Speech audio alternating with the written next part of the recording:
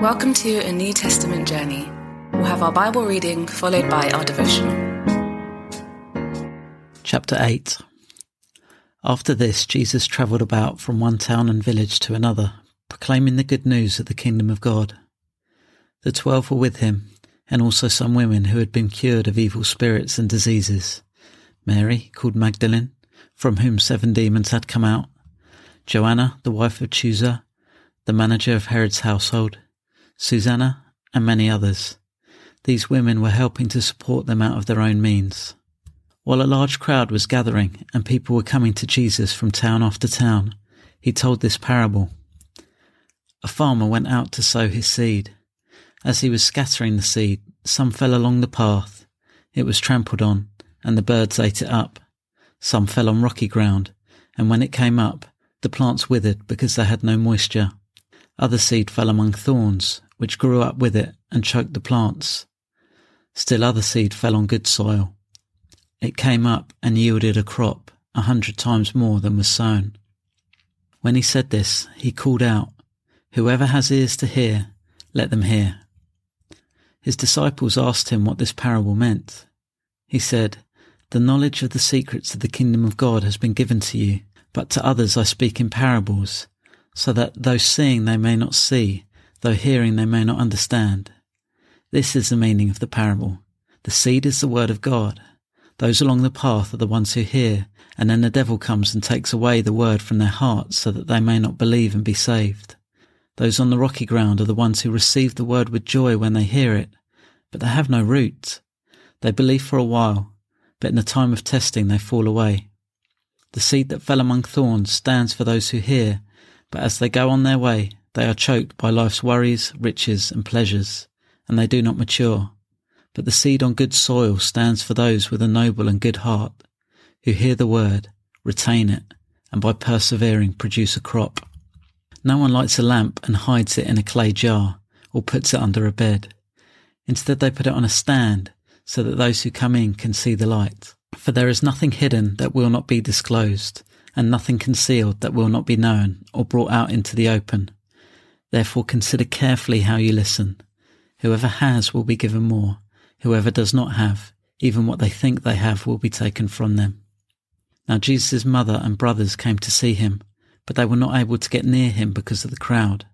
Someone told him, "Your mother and brothers are standing outside wanting to see you." He replied, "My mother and brothers are those who hear God's word and put it into practice." One day Jesus said to his disciples, "Let us go over to the other side of the lake." So they got into a boat and set out. As they sailed, he fell asleep. A squall came down on the lake, so that the boat was being swamped, and they were in great danger. The disciples went and woke him, saying, "Master, Master, we're going to drown." He got up and rebuked the wind and the raging waters. The storm subsided, and all was calm. "Where is your faith?" he asked his disciples. In fear and amazement, they asked one another, "Who is this? He commands even the winds and the water, and they obey him."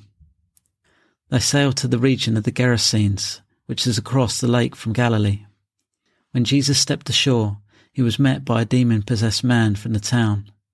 For a long time this man had not worn clothes or lived in a house, but had lived in the tombs. When he saw Jesus, he cried out and fell at his feet, shouting at the top of his voice, "What do you want with me, Jesus, Son of the Most High God? I beg you, don't torture me." For Jesus had commanded the impure spirit to come out of the man. Many times it had seized him, and though he was chained hand and foot and kept under guard, he had broken his chains and had been driven by the demon into solitary places. Jesus asked him, "What is your name?" "Legion," he replied, because many demons had gone into him, and they begged Jesus repeatedly not to order them to go into the abyss. A large herd of pigs was feeding there on the hillside. The demons begged Jesus to let them go into the pigs, and he gave them permission. When the demons came out of the man, they went into the pigs, and the herd rushed down the steep bank into the lake and was drowned. When those tending the pigs saw what had happened, they ran off and reported this in the town and countryside, and the people went out to see what had happened. When they came to Jesus, they found the man from whom the demons had gone out, sitting at Jesus' feet, dressed and in his right mind, and they were afraid. Those who had seen it told the people how the demon-possessed man had been cured. Then all the people of the region of the Gerasenes asked Jesus to leave them because they were overcome with fear. So he got into the boat and left. The man from whom the demons had gone out begged to go with him, but Jesus sent him away, saying, "Return home and tell her how much God has done for you." So the man went away and told all over town how much Jesus had done for him. Now when Jesus returned, a crowd welcomed him, for they were all expecting him. Then a man named Jairus, a synagogue leader, came and fell at Jesus' feet, pleading with him to come to his house, because his only daughter, a girl of about 12, was dying. As Jesus was on his way, the crowds almost crushed him, and a woman was there who had been subject to bleeding for 12 years, but no one could heal her. She came up behind him and touched the edge of his cloak, and immediately her bleeding stopped. "Who touched me?" Jesus asked. When they all denied it, Peter said, "Master, the people are crowding and pressing against you." But Jesus said, "Someone touched me. I know that power has gone out from me." Then the woman, seeing that she could not go unnoticed, came trembling and fell at his feet. In the presence of all the people, she told why she had touched him and how she had been instantly healed. Then he said to her, "Daughter, your faith has healed you. Go in peace." While Jesus was still speaking, someone came from the house of Jairus, the synagogue leader. "Your daughter is dead," he said. "Don't bother the teacher anymore." Hearing this, Jesus said to Jairus, "Don't be afraid, just believe, and she will be healed." When he arrived at the house of Jairus, he did not let anyone go in with him except Peter, John, and James, and the child's father and mother. Meanwhile, all the people were wailing and mourning for her. "Stop wailing," Jesus said. "She is not dead, but asleep."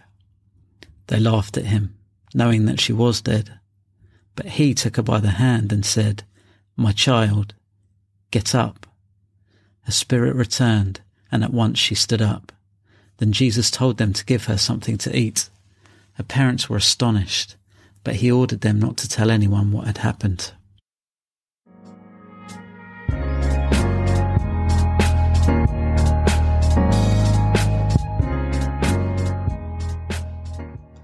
Unless loads of them had an argument with Peter, that's a little joke based on John 18, I don't think there were many of Jesus' listeners who had no ears. So when Jesus said, "Those who have ears, let them hear," he probably was making a profound point. And his point was probably this, that listening is important, but hearing is even more so. Lots of people listened to the parable of the sower. Lots of people saw Jesus taking out the lamp and putting it on a stand. But not that many people really heard what he was saying. Most of the crowds, in fact, slotted Jesus' sayings into boxes formed by their narrow assumptions, and either applauded him or rejected him based on whether he seemed to feed their view of life or to resonate with what they already felt. But few of them gave Jesus what he was asking. Few of them really heard him. To hear Jesus is to allow him to form us. It is to fight to understand what he's actually saying, how it's different from what we thought, and what implications such a mindset change would have for our lives. To hear Jesus is to cede authority to him, to place more trust in his opinions and perspectives than we place in those we receive from our community or those we hear ourselves. To hear Jesus is to move beyond just looking for what resonates with us and to allow every single thing he says to rework us and to redefine us. Those who do that become incredibly fruitful, crazily so. Those who do that become brothers and sisters and even mothers of the Messiah. This probably takes a bit of thinking about. We live in an age, and even in a Christian culture, with so much noise around us all the time that we've got used to listening to everything, but hearing barely anything. Even these New Testament journey podcasts can be stuff we bash through to achieve a goal. Sit. Think for a moment. When was the last time we actually just let Jesus be foreign and unfamiliar and fresh to us?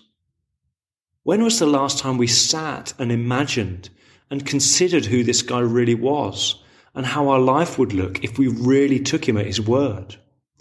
Or, to put these questions another way, the gospel way, hear this. The route to you becoming a people who brings deliverance to others is now open. It is now possible for you to become a ridiculously fruitful person, bringing others back from the dead and calming storms in their lives. All you need to do is listen to Jesus and really hear what he says. Here's a question for reflection. What is one thing that you've really heard from Jesus this month? How has this redefined the way you live and think?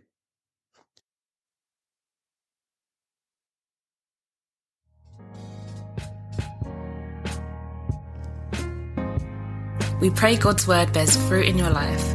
For all the information about the New Testament journey, head to www.anewtestamentjourney.net.